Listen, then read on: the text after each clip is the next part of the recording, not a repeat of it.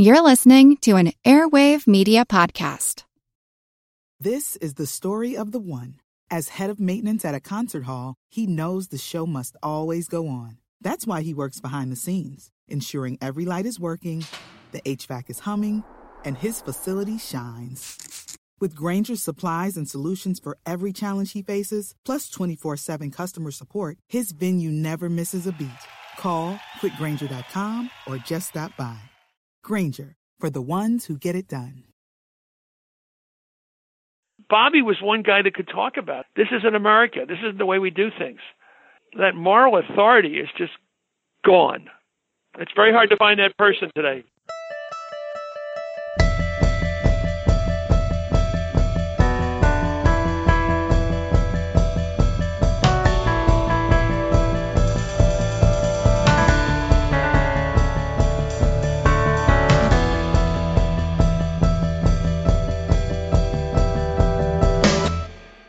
You like history and you like politics? You'll love My History Can Beat Up Your Politics.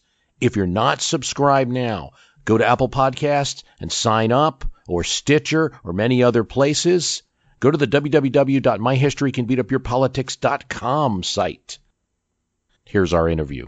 Chris Matthews is the host of Hardball on MSNBC, author of the well-known book by the same name, and now the author of Bobby Kennedy, A Raging Spirit. He joins me today. Chris, thanks for coming on the podcast. No problem, Bruce. I'm all for it. Let's jump right into it. I mean, these are crazy political times. We're looking for somebody to stand up here. And it seems like you see something missing in today's politics, the compassion, courage, a single messenger maybe that can cut across racial and economic lines. And you see that model in Robert Kennedy. Is that right? Yeah, I think that he was, what struck me, the book has a beautiful picture on the back of a white working class guy.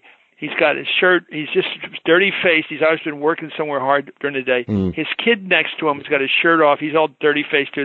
The wife is standing in the background, a woman not well off, you can tell. There's no money there.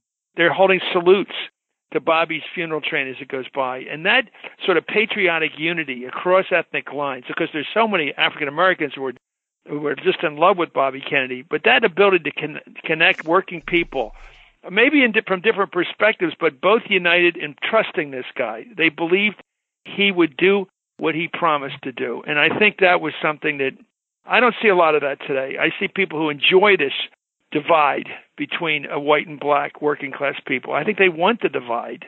And, I don't like it. Some on the left, too, who know that it makes their district seats secure. And I just don't like it. I wish we'd find white or black leaders. I think Obama did it to some extent, but he was a bit aloof.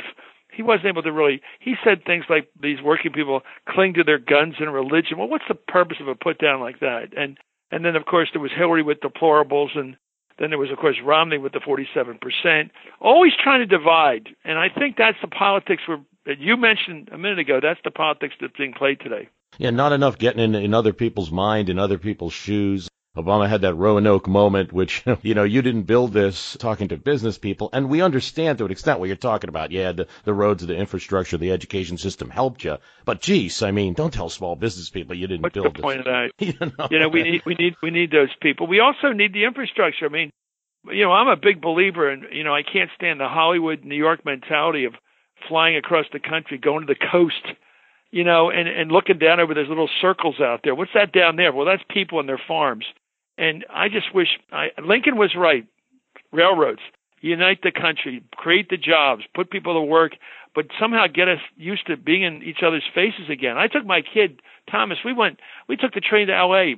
last year, year before, and we just got on the train to New York, and we took that beautiful ride up the Hudson to Chicago. That's a beautiful ride through Indiana, and it's like a Curry and Ives scene, all the snow-covered little train stations, and then, of course, you got to take the long ride out to L.A. On the Southwest Cheap. But that time when America was united by rail, that's when days when Kansas City, St. Louis, Cleveland, these cities were all really part of the mix.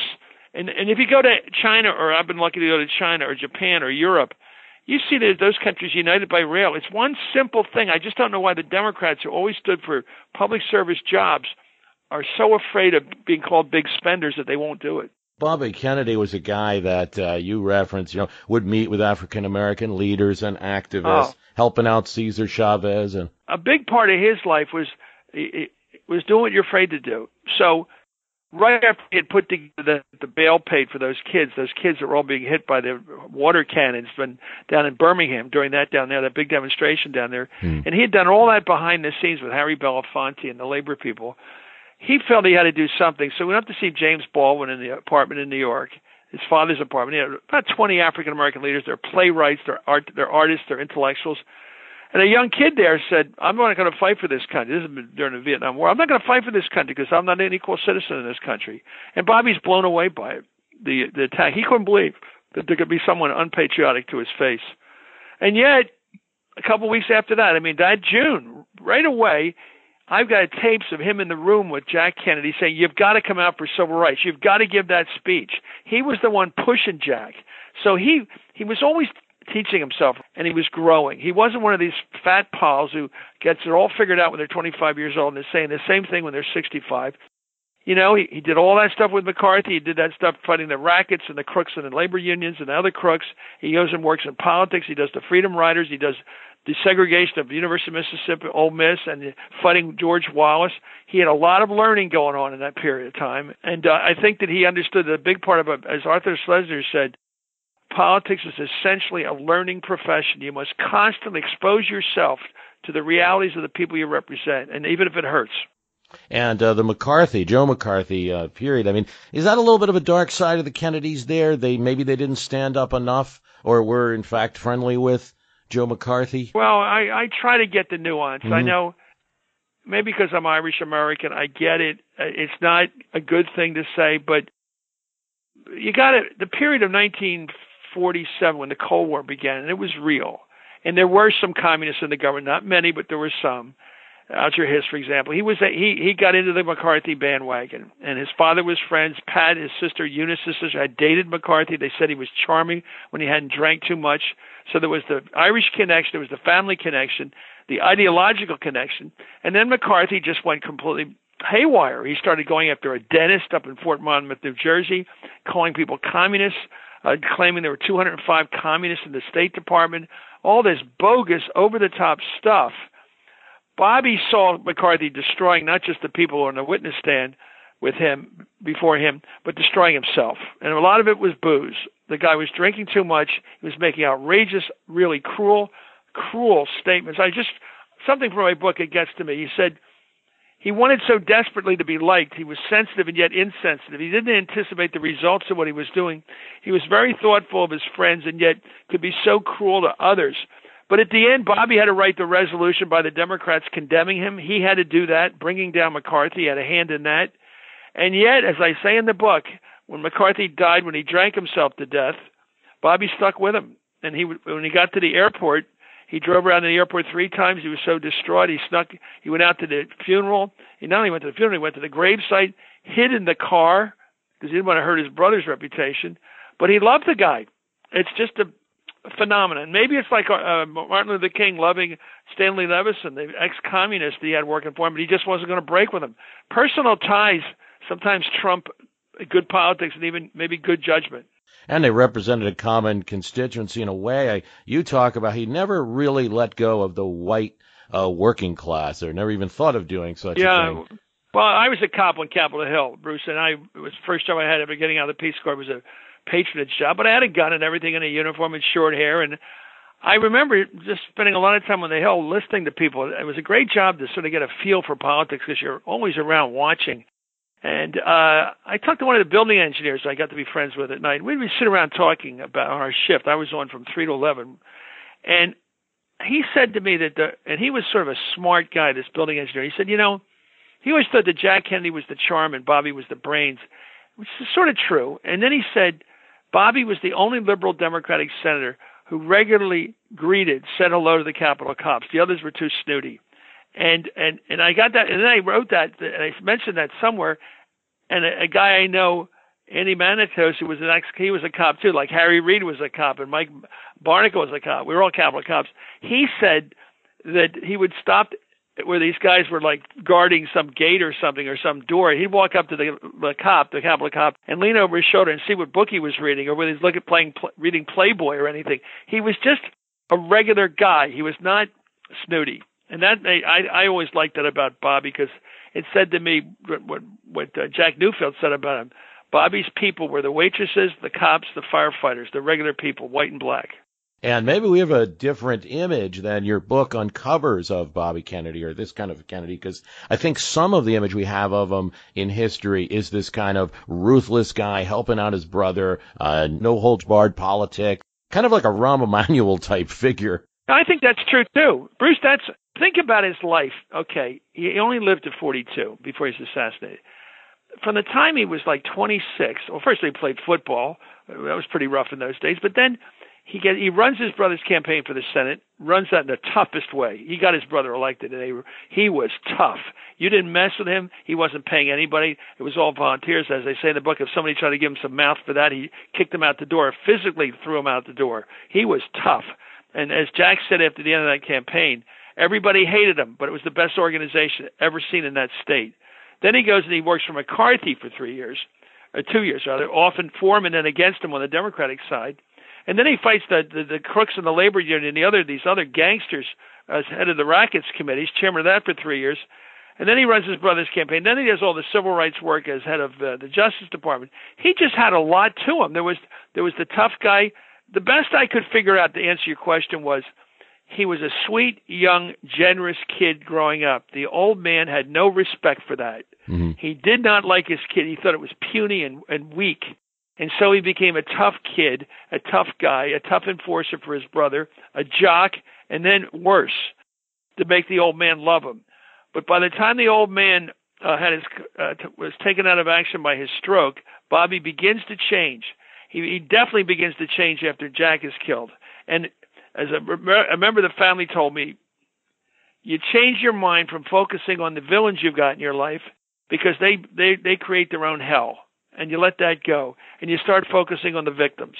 And if you look at the pattern of his life, he goes from a guy who's always after Jimmy Hoffa or Roy Cohn or whoever, Lyndon Johnson, to a guy who's focused on the Native Americans. There's no votes in that, or Chicanos in those days, hardly any votes in that, and African Americans in the South who had no votes either.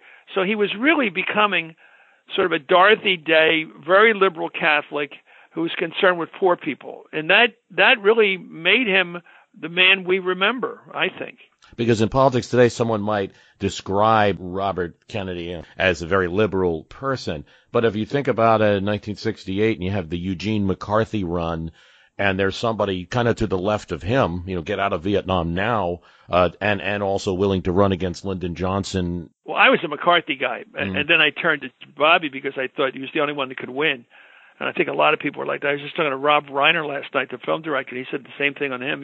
You went from the guy you liked initially to the guy you thought could win.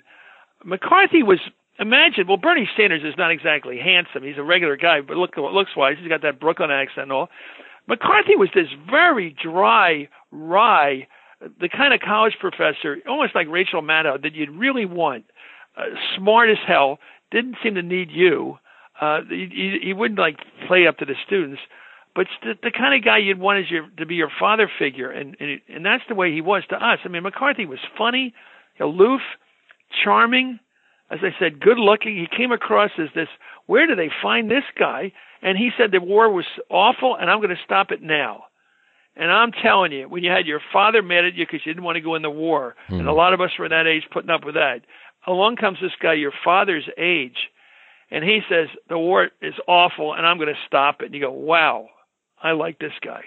And as you said, he was the first one to take on Johnson. Oh, yeah, the first one to take on Johnson. And there were people that were committed McCarthyites, on the left side of McCarthyite in this case, in 68, who didn't jump on Bobby, Bobby's bandwagon. They said, some of those voters almost look like the Sanders voters of the last election. Some of them never jumped on and said, hey, it's too late. You lost your chance. It's also different ethnically, and Howard Lowenstein was like the superstar that really started it all. He went to UNC, University of North Carolina, where I went in grad school. He was sort of the guy that got it going. the intellectual left was really powerful back then, the west side of New York, if you will. It was a really intellectually energized part of McCarthy. And then Bobby came along, and he had to bring in the minorities and the Irish, Italian, Polish, regular ethnic Democrats. In Indiana, he had to bring all them aboard. At the same time, he was the only, to be blunt about it, white guy who could walk before a group of African Americans in a tough part of town in Indianapolis after dark and stand before them all by himself and say, Martin Luther King has just been killed. And they didn't know it till he told them. And I'm telling you, even today, find me the liberal that could do that. The sense of moral authority to be able to walk into a room or standing on a truck before a bunch of people who didn't know the King was dead, and he had to tell them that some white guy had killed. It took moral strength that I don't think many people have even today on the racial issue. It's just overpowering when you look at that speech.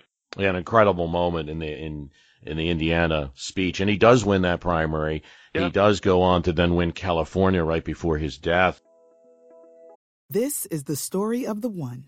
As head of maintenance at a concert hall, he knows the show must always go on. That's why he works behind the scenes, ensuring every light is working, the HVAC is humming, and his facility shines. With Grainger's supplies and solutions for every challenge he faces, plus 24/7 customer support, his venue never misses a beat. Call quickgrainger.com or just stop by. Grainger, for the ones who get it done.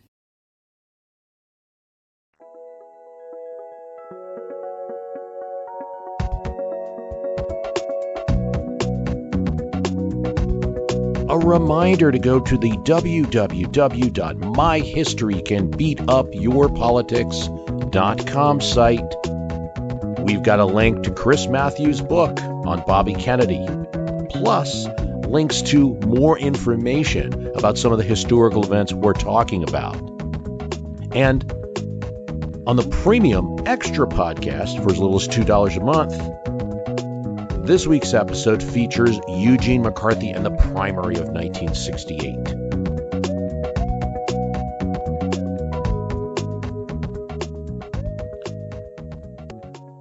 Think he would have, if that had not happened, think he would have got the nomination? I don't know. I mean, sure he could have. Something could have happened, but the trouble is, this is before the McGovern Commission and all these changes that allowed primaries to rule the day. Back then, guys like James Tate, the mayor of Philly, had power, and they were all with Humphrey. They stuck with Humphrey. I think it was interesting in the book I brought out that just in the hours before he died, he told Richard Goodwin, his very brilliant speechwriter, he said, go, and he had been with McCarthy, he said, go tell Gene that if he'll drop out of the race now, I'll make him Secretary of State because we can't win if he stays in the race. Because they'd be splitting the anti-war vote. Meanwhile, Humphrey would be grabbing the more conservative Democratic vote. And my God, the anti-war position was still unpopular then.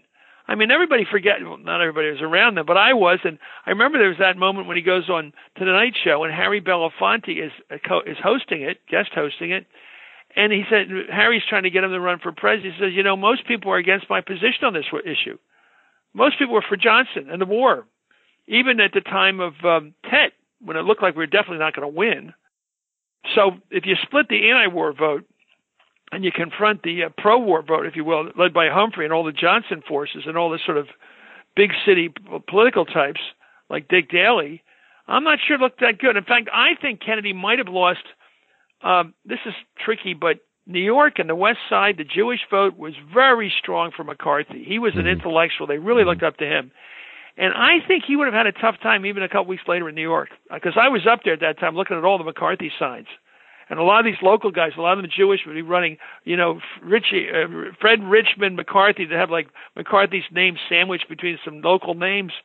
They really thought they could ride him to victory. So it would have been a real tough fight. But again, Bobby Kennedy might have shaken the whole thing loose because there was such excitement coming out of it. It only lasted an hour, right, Bruce? It's a sad story of politics, but I do think so many people think, because he died, he would have been president otherwise, but it would have been a tough road. Oh, no doubt. Yeah, I think so. What you said a few moments ago, I think what's missing today is any sense of moral authority. I mean, during the Cuban Missile Crisis, he said, we can't bomb Cuba and kill everybody.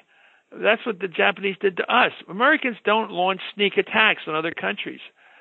Imagine if Trump said that today. People say, where'd that come from? You have a moral statement to make here, Trump? You talk about morality? I mean, Bobby was one guy that could talk about it and say, this isn't America. This isn't the way we do things. And that's that sense of appealing to the better nature in people like he did when King was shot. That moral authority is just gone. I don't know who can stand on television tonight or radio and come on and say, this is what I believe the truth is. It's very hard to find that person today. He might have gotten if not 68, it might have been 72. And then if not, he could have lived as long as perhaps Ted. I mean, we're into 2009. We could have had this figure in American politics that bridges a lot of different sides. Who knows what would have, how it would have worked out. He'd be 92. You're right, Bruce. He'd be 92 today. Yeah, still could have him. One of the things that Richard Goodwin said about him that I found interesting from your book, talking about the Democratic position and liberal positions today versus where he was against concentrated power and wanted to use government to break up that and to fight unjust privilege. And I think there's a big difference between that, the unjust privilege that we should be spending our time on. And I wonder if we've gotten away from that a bit, or if at least like the left has gotten away from it. Yeah. Yeah, I don't think he was a socialist in any stretch of the imagination. And I think he was a small government guy. Like, he did think that welfare was not good for people. He thought it created bad dependence on the government. And, we've seen that dynamic where two or three generations in a row have depended on public assistance. It's not a good thing. It's not taking you anywhere. I'm Jane Perlez, longtime foreign correspondent and former Beijing bureau chief for the New York Times. I've been a foreign correspondent in lots of places: Somalia, Indonesia, Pakistan, but nowhere as important to the world as China. I mean, China is not dropping anti-democratic paratroopers into Montana. But of course, we did see things like the weather balloon/spy balloon riveting the whole country for a week. This is Face Off, an 8-part series in which we'll take you behind the scenes to key moments in the tumultuous U.S.-China relationship. We'll speak with a diplomat, a spy, a tech reporter, a U.S. admiral, even Yo-Yo Ma.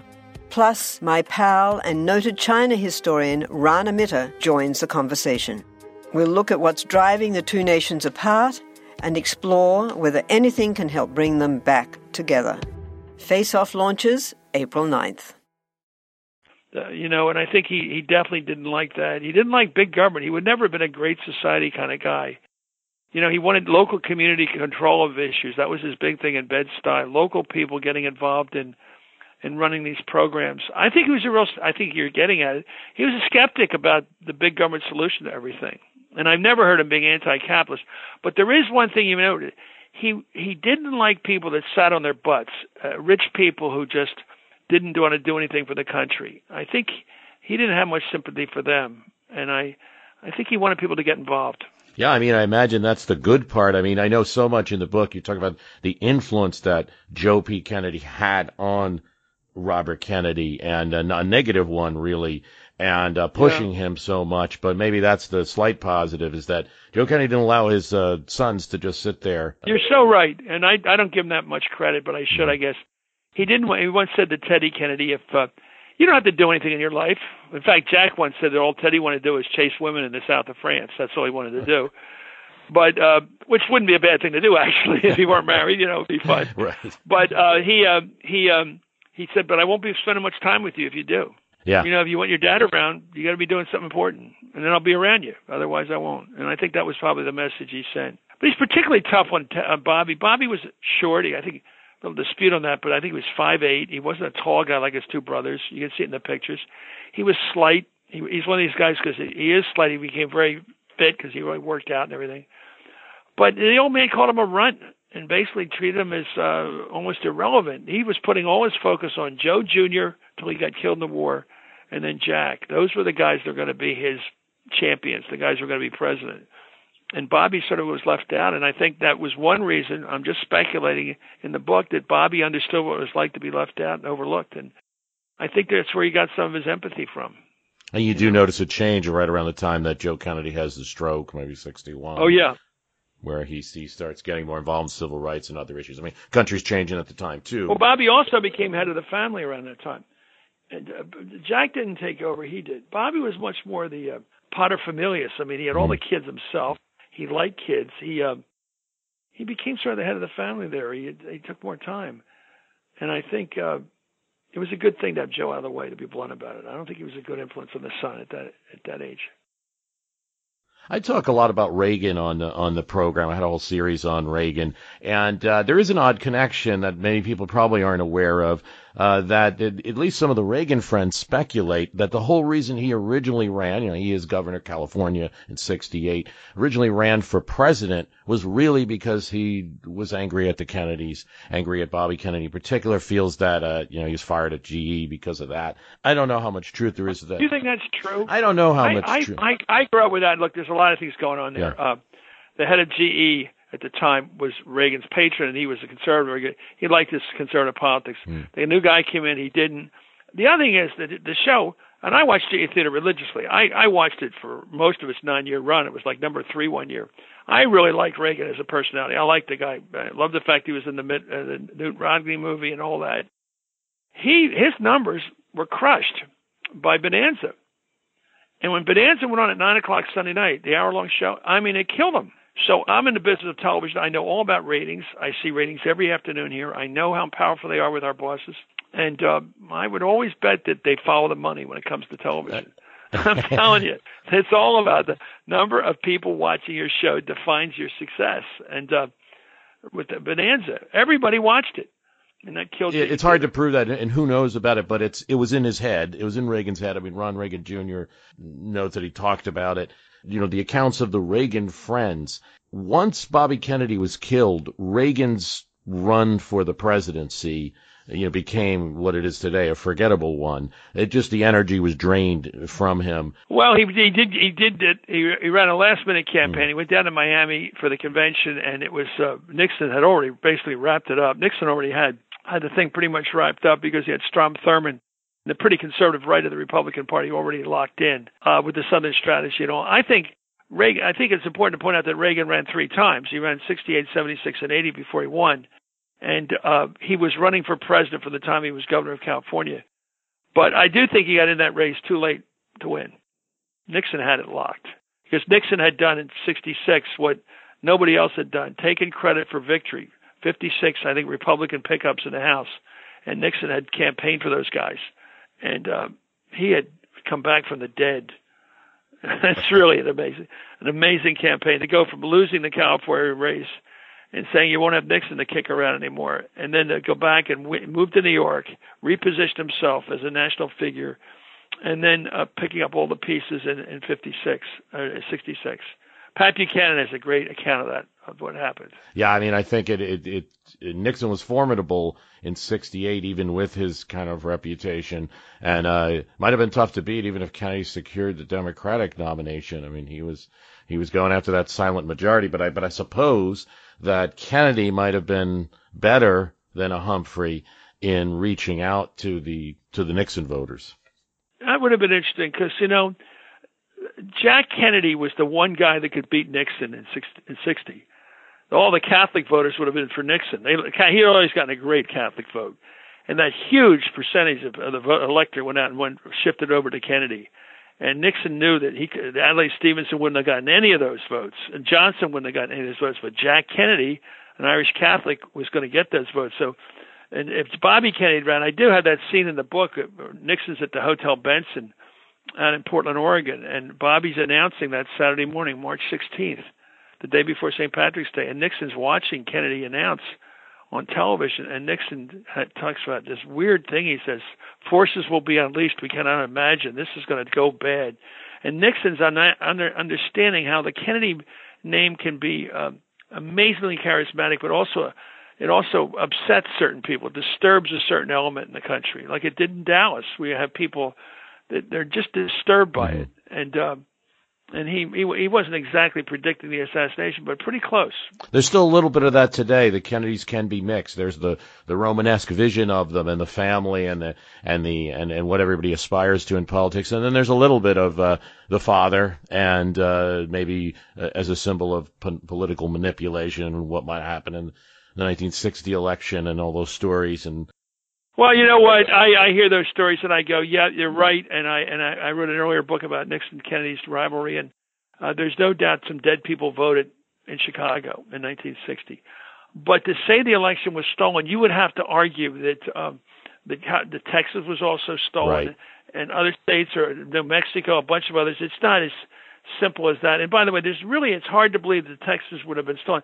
You got to remember, in '68, Humphrey, Texas was still yellow dog Democrat. I mean, Humphrey won in '68 in Texas. Jimmy Carter won Texas in '76. It wasn't some, down the line Republican state back then. It just wasn't. And it was still a lot of old Bourbon Democrats who hung in there for the party. Yeah, and that might have helped Kennedy had he run. The book is Bobby Kennedy, A Raging Spirit. The author, of course, is Chris Matthews. He has joined me today. Please go out and get Bobby Kennedy, A Raging Spirit. I highly recommend it. A lot of good stories in there. Chris, thank you so much for joining us on the podcast today. You're great, and you're the first guy to interview me on this book, so thank you so much. You beat the bit. This is the Cherokee Strip, and you raced across it with your covered wagon. Thank you, sir, very much. And we would like to thank Chris Matthews for appearing on My History Can Beat Up Your Politics. It's a big boost for our podcast. Thanks to Simon & Schuster for helping out setting this up. If you like My History Can Beat Up Your Politics, consider the Premium Podcast. One of the topics that we talked about with Chris is Eugene McCarthy and that senator's challenge to Lyndon Johnson, and then the primary between him and Robert Kennedy, and how that caused complications for Robert Kennedy and what he was trying to do. But we couldn't get into too much detail in such a brief interview with Chris Matthews, so there's more about that on the Premium Podcast. Go to www.myhistorycanbeatupyourpolitics.com, and we're going to have a link to that, plus more information about Bobby Kennedy. Thanks for listening.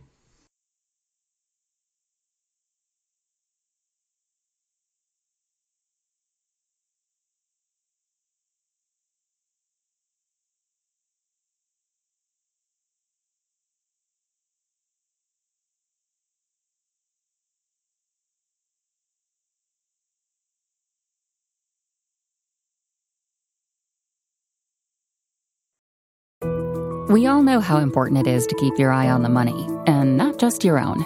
Stay on top of the latest financial and market news with Yahoo Finance, a podcast that releases new episodes almost every day. You'll hear a brief overview of the biggest news in the financial world, all in 3 minutes or less right after markets close. Check out Yahoo Finance wherever you get your podcasts. That's Yahoo Finance wherever you get your podcasts.